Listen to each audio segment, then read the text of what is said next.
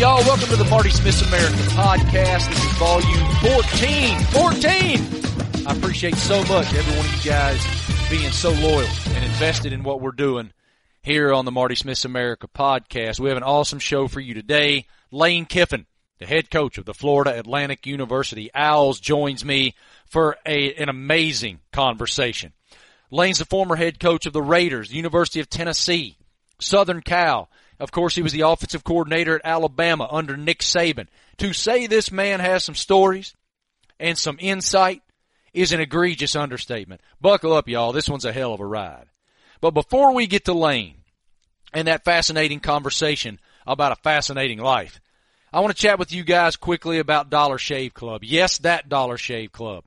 Dollar Shave Club delivers everything you need to look, smell, and feel your best. You name it. They have shampoo, conditioner, body wash, toothpaste, hair gel, even butt wipes.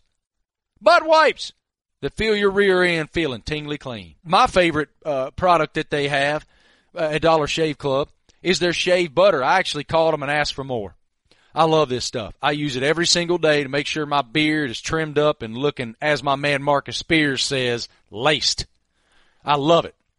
I'm a big fan of their amber and lavender calming body cleanser. Never smelled anything like it. Good luck finding a product that great at any store. All Dollar Shave Club products are made with top shelf ingredients that will not break your budget. You'll feel the difference, trust me. Plus, shipping is included with your membership. Look, you guys, I live on the road. I'm on the road, running all over the country and the world for that matter, chasing the best stories in sports. And Dollar Shave Club goes with me everywhere and makes sure that I look my best on television. Here's a great way to try a whole bunch of Dollar Shave Club products for just $5. You can get their Daily Essentials Starter Kit. It comes with body cleanser, One Wipe Charlies, those amazing butt wipes I talked about, their world-famous shave butter. Keep the blades coming for a few more bucks a month. Add in shampoo, toothpaste, anything else you need in the bathroom. Check it all out at dollarshaveclub.com/Smith. That's dollarshaveclub.com/Smith. Trust me, it's the best of the best. Speaking of, let's head off to one of the best offensive minds in all of football, period. Here I am with Lane Kiffin. Describe your personality. I think that's kind of been different over the years, in front of camera versus, in front of a team or around your coaches. And I think that at a young age, there was a time there where it felt that, sometimes you watch people and you see the Belichicks and stuff. You kind of feel like the Sabans. You feel like, hey, there's something to that. Those guys are having so much success. So I think I went that route for a little bit and closed up with media. But my personality is not like that. It's very open, engaging, and I think that the people that work around us and players and coaches, I think would have a lot of good things to say. How difficult is it to find your own way when you see, as you were stating, the success that Belichick or Saban or that type of ilk have, and they do have this rough exterior that people that don't know them see as abrasive?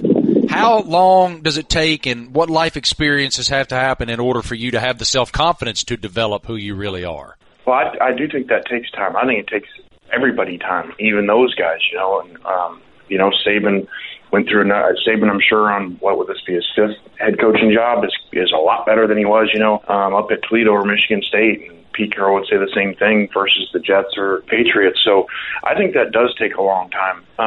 And I think because you go through stuff younger that you're trying to figure out, okay, am I going to be like the mentors that I have? Pete Carroll's really, I was with him for 6 years before I became a head coach. So am I going to be like that because that's what I know and what I see and what's successful? Or are you going to be different so people don't think that you're like that? And I think I got conflicted through time on that of, I was more like Pete in certain areas with players and stuff. And then it was, you come back to USC. I was like that at Tennessee. You come back to USC and you replace him. So now you're going in, okay, well, I can't be like him because the players are going to think it's phony, So it took me a while to figure it out. How has social media impacted your public image? That's a good question. I think bad and good, probably. I think for what's important for the program you're at, for the university, for the football program, for the president, I think that it's been really good because it brings a lot of attention to the program, to the university. helps in recruiting. You know, you walk into these homes and these parents and kids say, hey, we love your Twitter. It's awesome. Hey, can you follow me? Those type of things. So from that perspective, really good. I don't know that it's good if you're worried about other jobs outside of, you know, what other people think, other fan bases, other athletic directors, presidents. You know, I'm sure that there's some of those that don't really understand why you're doing what you're doing, that it may be negative, but I've said all along, I do everything where I'm at for where I'm at, not for the next job, for not what other people are going to think of it, you know, to make the program successful that I'm in for the people that hire me. Describe your Twitter game. Sick. Like it, man. Here's a better one. Not thought out, that's for sure. That's exactly where I was going. You're taking me there, brother. I was going to ask you how impulsive you are on social media. How long do you consider what you're going to say before it's said? About 2 seconds. Which That's is not dangerous, Lane. Not good advice for people listening. I think Michelle Obama once said, like, think before you tweet. I did not follow that at all. So I get all questions about it all the time, or people literally think like, hey, you must have meetings in the morning with, you know, a couple GAs or someone who runs your Twitter, and you guys, you know, spend an hour figuring out what you're going to say that day. I'm like, no, most of the stuff is literally what our younger coaches or friends send me, and it's like they have a competition to see if I'll retweet their stuff or if I'll put out what they send me. So a lot of times that's what it is. It really is not that thought out, and because at the end of the day, it's not that big of a deal. You know, if you make somebody laugh, you know, and some people don't like it, who cares really? You know, I think I live differently than most coaches. I like it that way. Expound upon that. How and why do you live differently than most coaches? I just think we were trained, you know, if there was a book of how to coach and what to say and how to be, you know, and so many coaches follow that, you know, you've got to just say coach speak, and you got to say the same stuff over and over and give them nothing and be boring and all that. But times change, you know. So those offenses that were run 10, 20 years ago, they don't work anymore. So we've changed that. So why don't we change how we talk to the media? Why don't we change how we are on social media? Why do we have to be so reserved and guarded and boring and not be ourselves? We change all the other aspects in how we coach and how we manage offense, defense, special teams, go no huddle, you know, so why not? Why don't you answer that for me? Why? Why don't other guys take that approach? Oh, just the same reason why people punt on fourth down, because that's what you read in the book, that you're supposed to be conservative, take it off of you so you don't have to answer the question in the press conference when it didn't work that you went for it. You know, that's just how it is. Yeah, you noted about being immersed where you are and living in the moment where you are. Why FAU for a decade? I mean, we don't know if that's going to happen. You know, obviously lengths of contracts don't mean how long you're going to be somewhere. But we are extremely happy here, and I know every coach says that. So I think when you don't give coach speak all the time, when you do say something like you're really happy, then people go, oh, wait, I believe it, because he'd tell us otherwise, you know. And that's a combination of things, of a great president, Dr. Kelly, fabulous weather, great city to live in Boca, house on the water right here, you know, boat in the backyard, and the ability to recruit great players right in your own backyard. Well, that's a lot of things you should look for as a coach and in your life too as well, outside of just coaching. So, you know, you're not in a place that maybe has good players, but, you know, you're in a place that doesn't give you the ability to live somewhere like this, where I always say, these coaches come in and complain, they say, man, it's really expensive. I said, well, if somewhere is really expensive, it means a lot of people want to live there. So it's a good place to live. So everything good is bad and everything bad can be good. We just saw Scott Frost go 12-0 at UCF. What is success at FAU? What's the ceiling? Well, I think success has already been achieved, but the biggest success is success over time and not just doing something, you know, flash in the pan. So, you know, to go from a team that, you know, won three games the previous 3 years, you know, and the year before we got here beat Southern Illinois, Rice, and UTEP, the bottom two teams in the conference. So these kids to win 11 games and set every record, I think, in the history of the school was amazing. So that's a great success for 1 year. But the really good ones, they do it over a long time. You know, that's what the Nick Sabans do. You know, they just do it 1 year, they do it again and again and again. So to me, that defines real success. You've been around the best of the best. Saban, the best you ever been around? It just depends.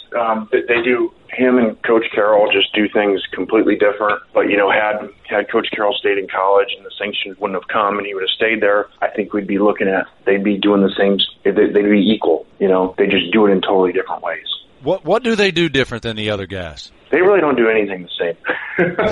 Except the only thing they do the same is they have a philosophy and they have it nailed. And it's taken a long time to get there, and they would tell you that, but they've been doing it a long time, but they do have it nailed, so when things come up, they know exactly how they're going to do it, when they're going to do it, and as a player, as a coach, you know what to expect. Now, granted, it's very different, but you do know, their principles, their values, how their organization is run, because they've done it for so long. How often does Jimmy Sexton, your agent, field calls about potential coaching openings?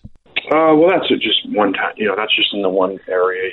November, whatever, late November, December. So that stuff doesn't happen off season, obviously, because there's not jobs or early in the season. So, it's happened over the last couple of years, different places, and so, but. That's just part of the business. Those things are going to happen, and it just depends on what stage you are in your life and your career on which ones that you look at. How many you think? Oh, I don't know that. I mean, it all depends on the year, and we had a number of them. 2 years ago when we took when we took the job here, and luckily, I was in a much more mature thought process than when you're younger, where you're thinking about, okay, bigger job, more money, better conference, things that really don't matter at near as much at the end of the day versus a place that has this set up so that you can be successful. What's your earliest memory of football? North Carolina State. Picture of my office on my dad's shoulders. He was the head coach at NC State. He come from Arkansas. I was born in Nebraska, then he went to Arkansas, so I don't remember the first two. But I do remember North Carolina State, going up there and running around practice and watching practice. And I called into his radio show that I remember. What'd you say? I think I said, I had an accent back then, believe it or not, because I'm from North Carolina. And I think I said, they're like, Dad, when are you coming home? Done doing them X's and O's? You say there's a recording somewhere of it that I heard probably about 10 years ago, and I couldn't believe I had that accent.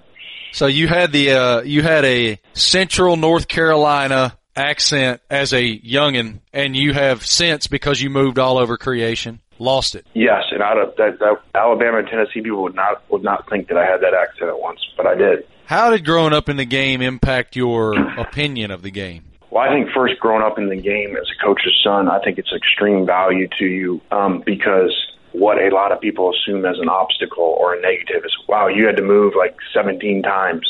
And I said, no, that was a positive. That obstacle was extremely positive because it allows you to meet different people, have to have the ability to go into different areas. You go in fifth grade, you know nobody, you move in the summer. Here we go, another place. You've got to have the ability to create relationships, meet people, and you're all over the country. So that part was awesome, I think. And I think ended up helping you recruit too later on, having, going through that experience.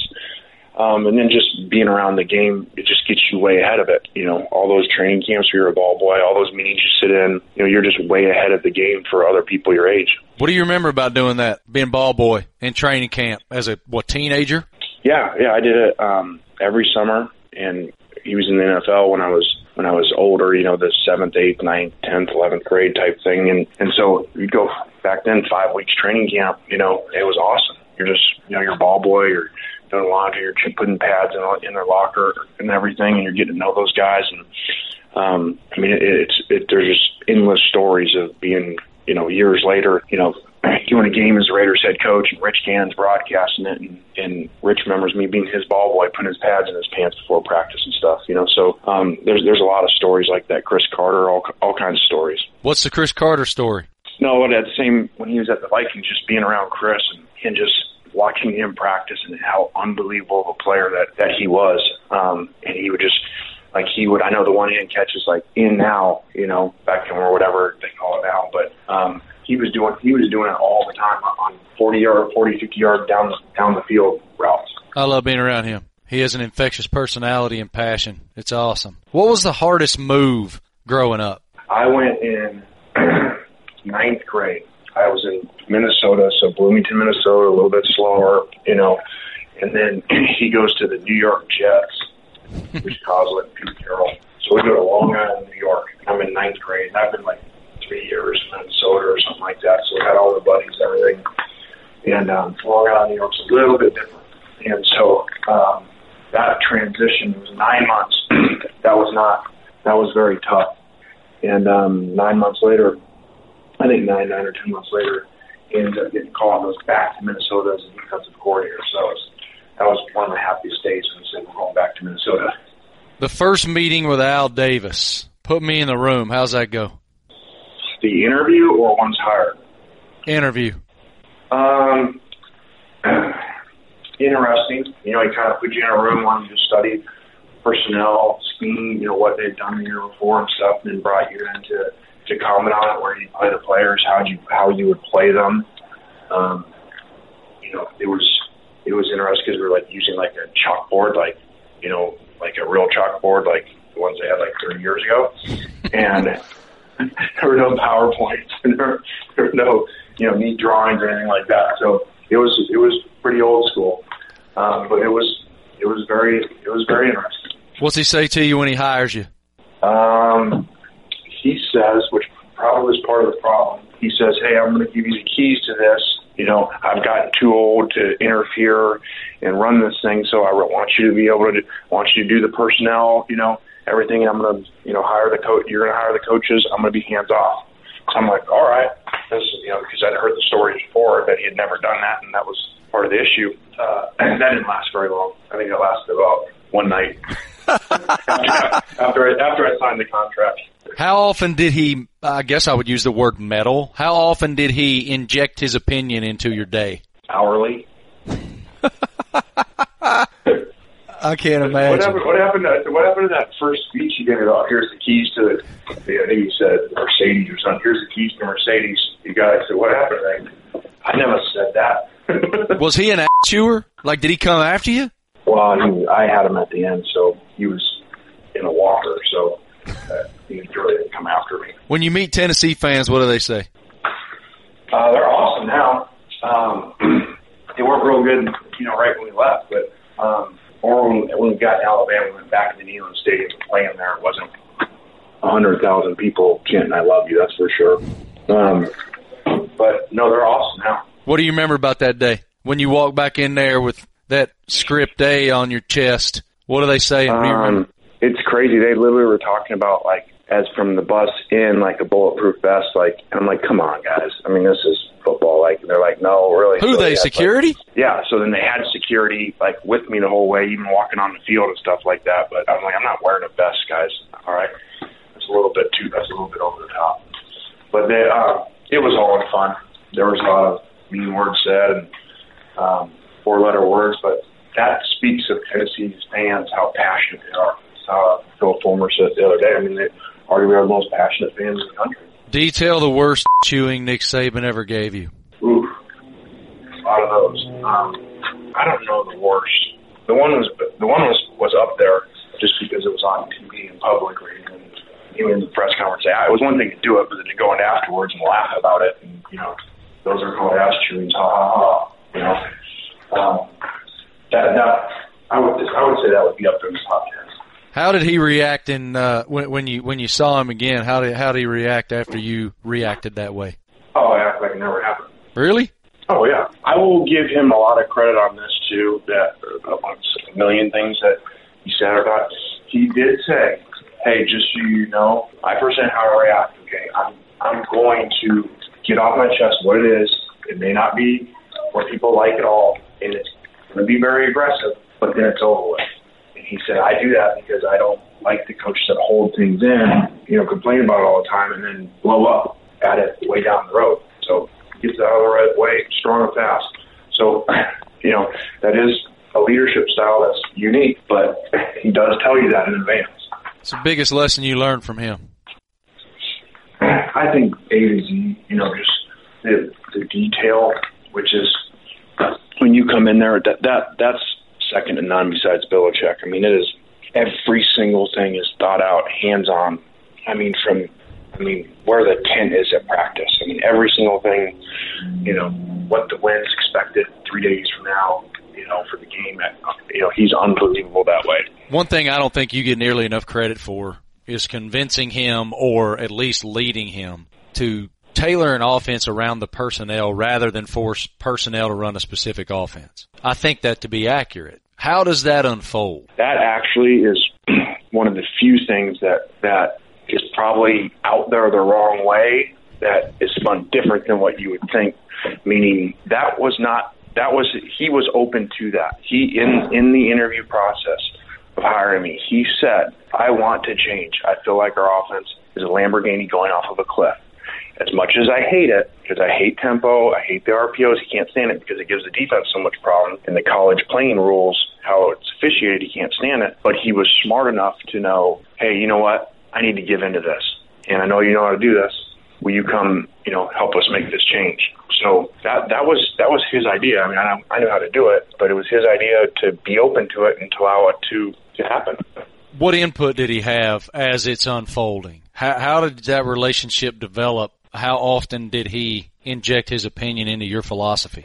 It's not he's never going to be a take it and run it and do whatever you want. Obviously, that's not his personality, so he's going to still want, certain types of things, so he did, give a lot of free rein to change a lot, do a lot of different, but there were certain things, that he still wanted to have, because he's the head coach.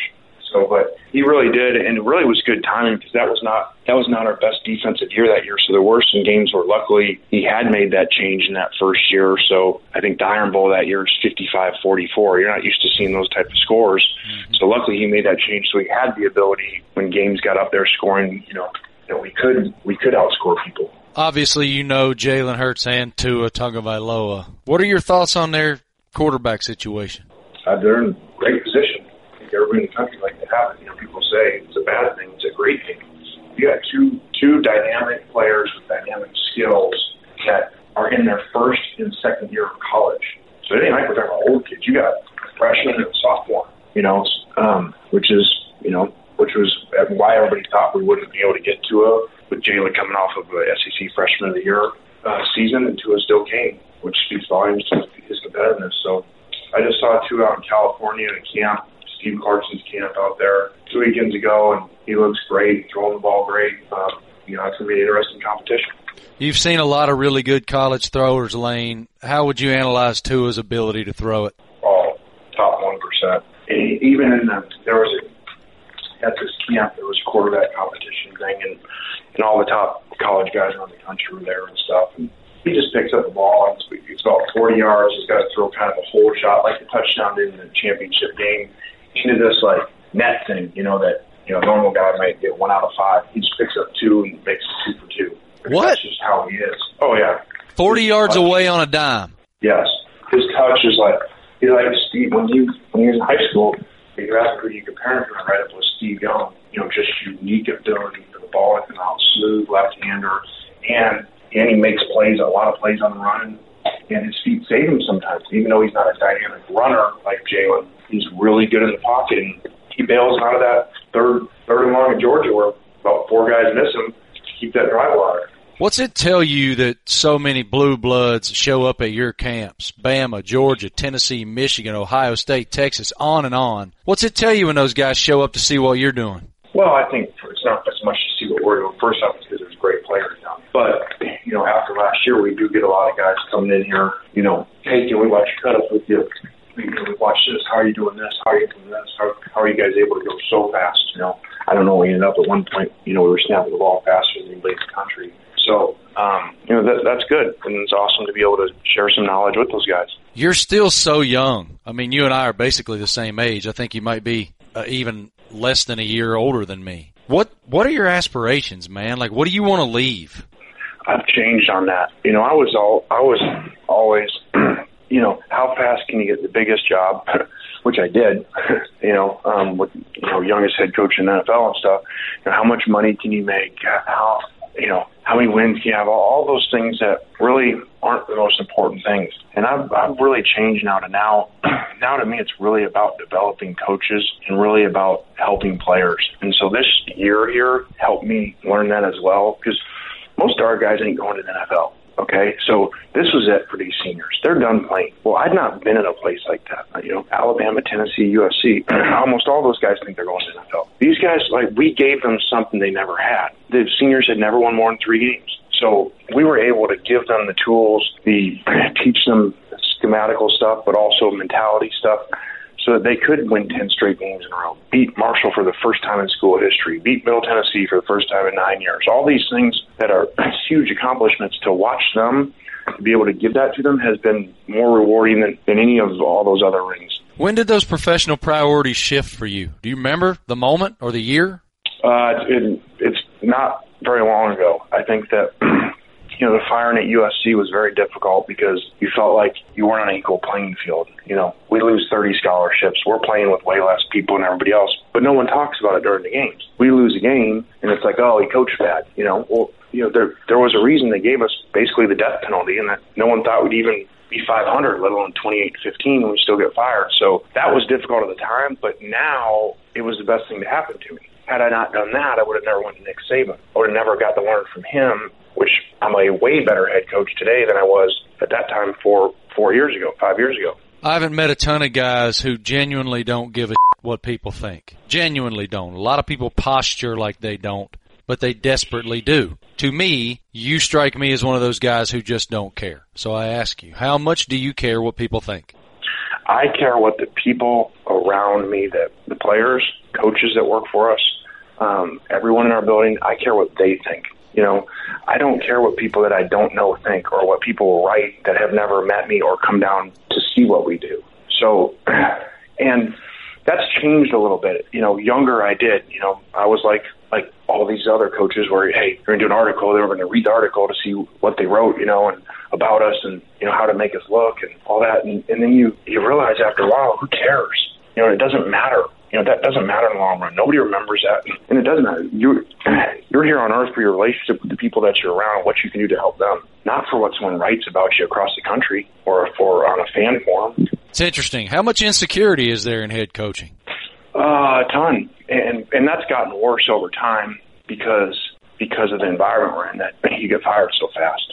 So, you don't get 4 or 5 years like you used to. There's a lot of great coaches that didn't win championships for a ton of years, and that if you look at their records early on, they would have been fired nowadays in year 3 and year 4. It never would have lasted, through that, because there's no patience anymore. So I think that causes more insecurity in coaches and then a lot of those guys are first-time head coaches, so now they're really insecure. It also fosters a lot of irrational thought. Having been around a lot of fan bases, I think they're fanatics for a reason. There's a lot of irrational thought. Yeah, and again, things that are really good can be really bad. Nick Saban, who it's awesome what he's done. All right, the problem with it is these other fan bases think, well, we can do that. Why can't we do that at every other SEC school? I mean, he came in, wins, he's in the playoffs every year. We should be able to do that. Now that's a once in a lifetime type of coach. Yep. I was just with Jimbo Fisher doing a piece for television, and of course he's taking on one hell of a challenge. He's going to the SEC West, and he's going to fight that gauntlet with Auburn and LSU, and certainly what Coach Saban's done.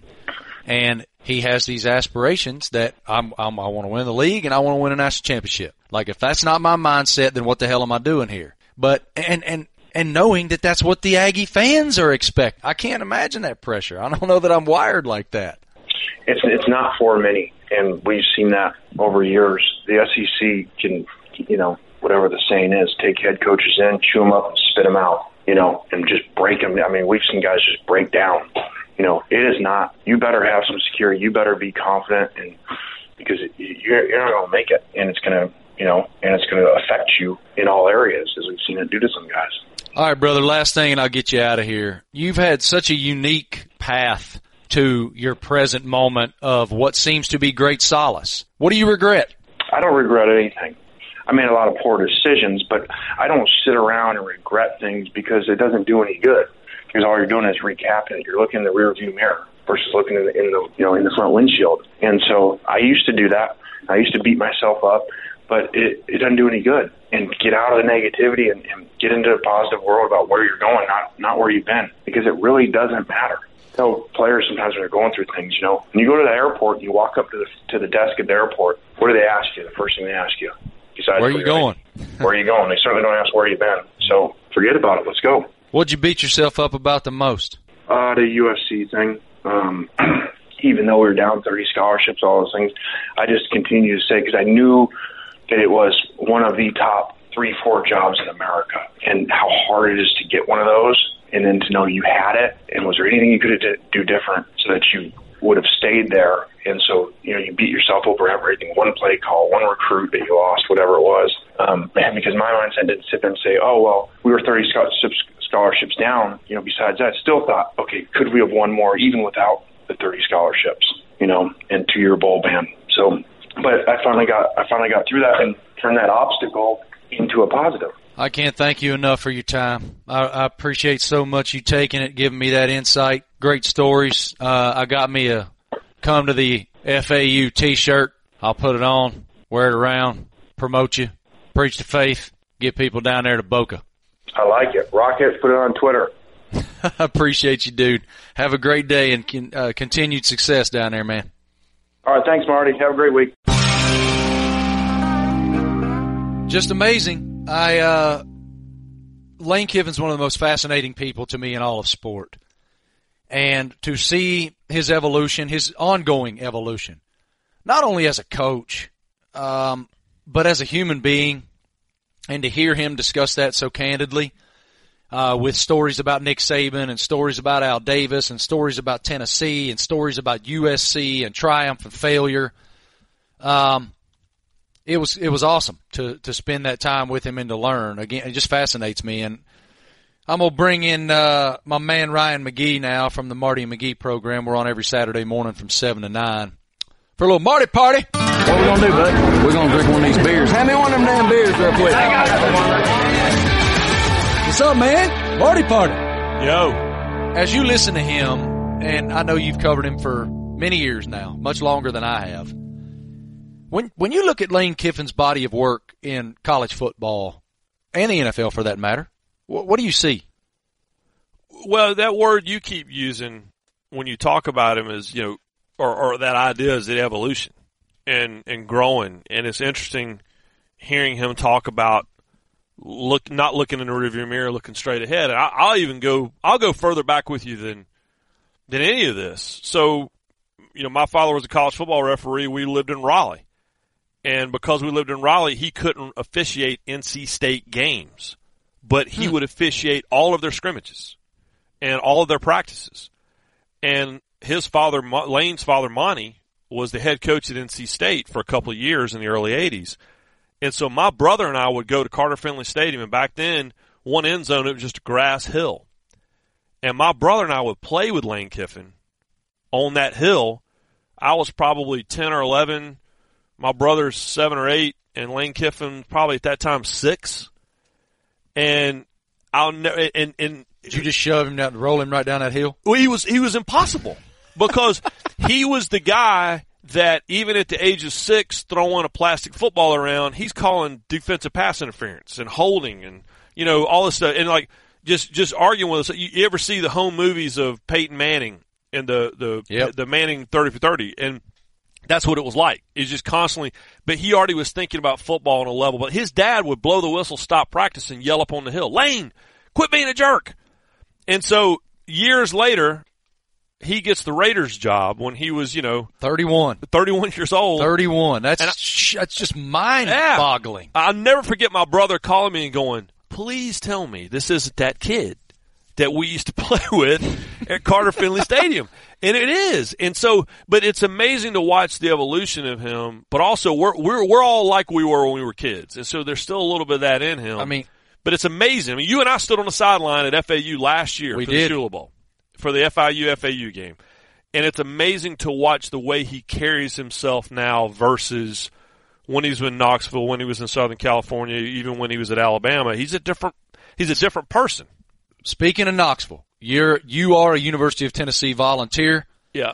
You are an alum from Knoxville, and so that year that he was in Knoxville was interesting, tumultuous, wound up being very venomous in the aftermath. And to hear him say there during my interview, that Bama's security staff wants him to wear a bulletproof vest. What do you remember about his departure? It was funny how it all kind of unfolded because, social media was really just kind of getting going. And so all of a sudden, all of my East Tennessee people, whether it was my in-laws or people I went to school with, all of a sudden Facebook just went on fire. Hey, do you know what's going on in Knoxville? And then with work, the phone calls started coming. Hey, what have you heard about this? What have you heard about it? And Chris Lowe, our coworker was covering Tennessee and living there. Chris Lowe is the guy that when the world's most awkward press conference, Tennessee made Lane Kiffin come in the room and address the media before he left, under the cloak of darkness. And these almost riots are going on with the students right outside the building. And they made Lane Kiffin come in for this awkward, it was this just really tense exchange between the local media and Bud Ford, who is the SID, and Chris Lowe is the guy that's sitting right there. If you ever watch on YouTube, him sitting there just kind of trying to watch it all while sitting in the middle of it. But that's how just bizarre it was. And what I was honestly worried about was, and this goes to why he's wearing bulletproof vests when he comes back to Knoxville, is just safety. Mm-hmm. Because when the mob mentality takes over, and we all laugh about students burning couches or whatever. Well, they're out there burning stuff. And I'm thinking, I don't want him to leave, but I also want him to get to the airport without somebody doing something stupid. That's what you're worried about. And I don't worry about the students. I worry about some yahoo rolling in from the mountains and doing something dumb. That's what I worry about. One thing that really stood out to me during that conversation with him was that I've been wrong for 3 or 4 years now, because I've said several times that he's never gotten due credit for convincing Nick Saban to change offensively. Oh, yeah. You heard it there in the podcast. And he actually says, no. Coach Saban was ready for change. Yeah. Coach Saban said to him, we need to change, and I need you to help me do that. I found that to be so revelatory because I kind of felt like it was a thing where Lane was like, all right, Coach, we need to tailor this offense to the talent we have rather than trying to make the talent we have run the offense you want. And that is apparently, according to what he just said, not right, not accurate. And to me, that story goes to why Nick Saban's the greatest coach in the history of college football. Yeah, it's not debatable. Sorry. Yeah, and I always go back, people always want to go back to Bear Bryant. Well, Bear Bryant did something similar. There really were 2 Bear Bryant eras, and people forget this now, but he had this incredibly successful run in the mid-'60s. Late 60s, early 70s, people were starting to talk about the game has passed him by. He's never going to win again, and he completely reinvented the offense, and as a result, had that incredible run that Alabama had in the 70s. Nick Saban did the same thing without the pause. Yep.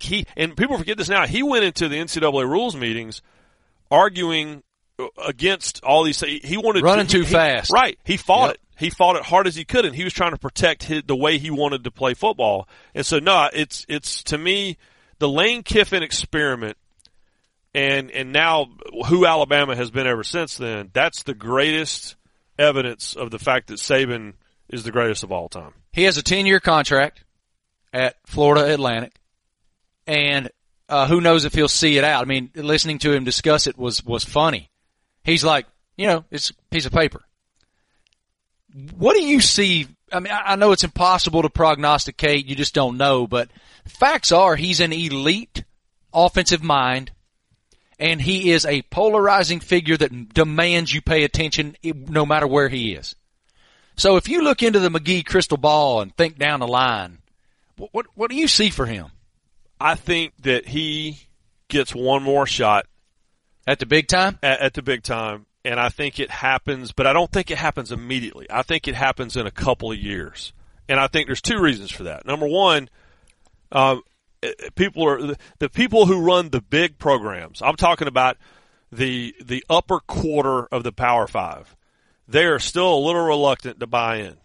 But everyone also knows, and like I said, you and I saw it with our own eyes. Listen, I saw FAU's season finale the last year without him, and I saw FAU's season finale last year, and it was stunning. How much better? Yeah, man. Look, he's a winner. Period. Oh, yeah, and he is an offensive mastermind. But I also think he's waiting for the right situation because you know this because you saw it. He's pretty happy down there. He's extremely happy. And his parents are really happy.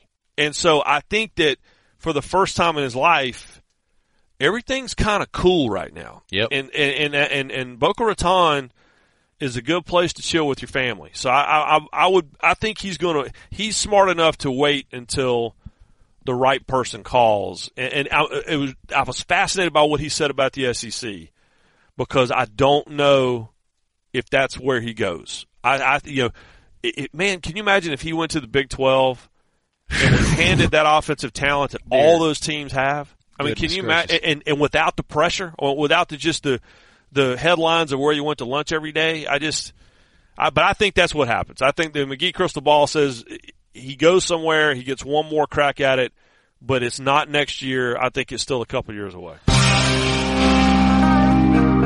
As McGee so deftly said there, with a tremendous segue, Lane Kiffin is waiting for the right call, and we wait for the right call every single week from you guys on the Marty Smith's America podcast, Hillbilly Hotline. We're going to get to that in just a minute. A hilarious call from the Marty and McGee program Saturday morning.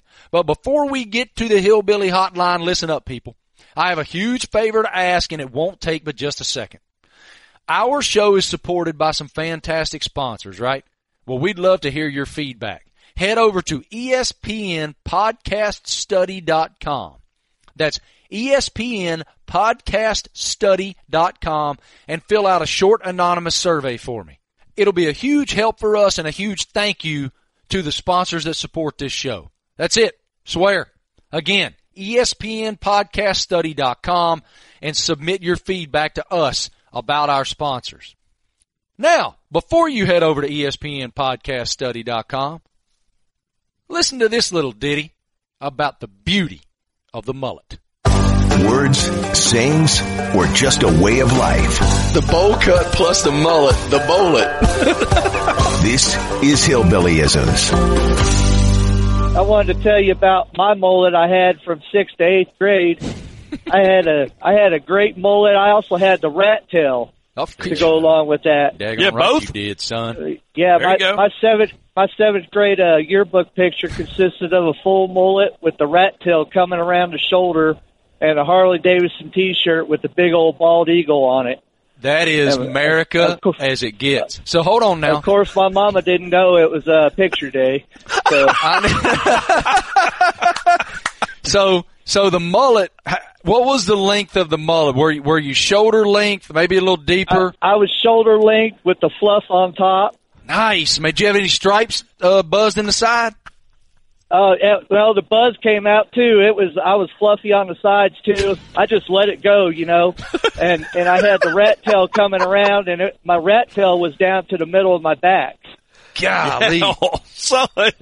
I mean, it's I have a buddy. I've talked about him on this show before. I have a buddy named Scott Sparks, and Scotty sent us a picture. We have this group text of me and all my buddies I grew up with, and Scotty sent us a picture of him in Little League basketball, like in like Pee Wee League basketball, and he has on those little old teeny shorts and that little old tight shirt, and he has his mullet is so distinct and so long and so glorious. He looks like a gremlin. Like, remember that gremlin, that real mean, like Scar or whatever that gremlin's name? Well, he looks like that gremlin. They put water on him. Yeah, you put water on him and he just bubbles up and dies. Hilarious. Mama didn't know it was picture day. I love it. About 90% of my school pictures, Mama didn't know it was picture day. I have one. Speaking of mullets, I have one from when I think I was in 7th grade. And I have on, I don't know how, maybe Mama did know it was picture day on this day, but I have on a button-up shirt. I have on a sweater over top of that shirt, and my hair is like spiked. It was called the spike when I was a kid. You go into the barbershop, hey man, I want a spike. So I have the spike on top. I have the 3 lines shaved in over my ear, and I'm at least mid-neck length mini truck mullet. And my teeth are so jacked up, it is an abomination. Yes, the pictures exist. We need one of these. Maybe I will tweet one. Maybe. What would you do if your son was like, Dad, I want to rock the mullet? I'd let him. I don't care. What would Laney say? Laney probably would not be thrilled at all that I just said. I'd let him. I don't care. I can just remember my father telling me I could get any haircuts are fine, no earrings. My daddy wasn't into the earring thing. He'd be like, boy, I'll jerk that thing right out of your ear if you get an earring. I had the buzz cut. Just went over to grandma's. She'd cut my hair. Yeah. Well, that's what I had in college. I cut my own hair in college. I had some of those wall hair trimmers, hair clippers. Oh, with the guards? Yep, with the guards. And I'd just sit there like with the number one guard and rub it all the way all over my whole head. I had the buzz all through college. That was a mistake, because my ears look like satellite dishes. My ears are ridiculous. When I see I don't like watching myself on television. I just don't. I don't like hearing myself. I don't like watching it. But when I do, like if I'm in a bar, my buddies and I are having a beer and I end up on the TV, I'm like, good Lord, look at those things, man. Thank you guys so much for listening. I can't tell you how much we appreciate it. Your conviction and loyalty for the Marty Smith's America podcast is so important. You're the reason we do it. Hey, Marty, if they want to call in, what do they do? They ask Travis what the number is. 860-516-1315. 860-516-1315. Call us with your ridiculous stories about being rednecks. They make us happy. They make us smile. They inject joy into our lives that otherwise wouldn't be there. I don't think that people understand what these stories do for us. And no. Like when they tweet at us, they make our work easier. They fill up our tank. And our life so much better. You could have your story on the Marty Smith's America podcast. 860-315, what is it? 860-516-1315. There you go. And I want to thank quickly again the sponsors that make this show possible. Thank you so much to Dollar Shave Club for being involved in this show today. Y'all make sure you go to dollarshaveclub.com and get your travel pack today. Thank you so much to Kalo Rings, the functional wedding ring. I have one on right now just like I do every day. They make this show possible, and it's appreciated so much that they believe in this product just like you guys do. And thank you so much to Travis for his hard work. He's the one that got us Lane Kiffin. Thank you to Louise for being crazy enough to give us this platform and believe in this platform from day one, and again, above everybody else. Thank you guys. Without you guys listening, I don't even know why we'd be doing it. Listening to our own heads ring. And God bless America. Thank you guys. Have an awesome week. And God bless mullets.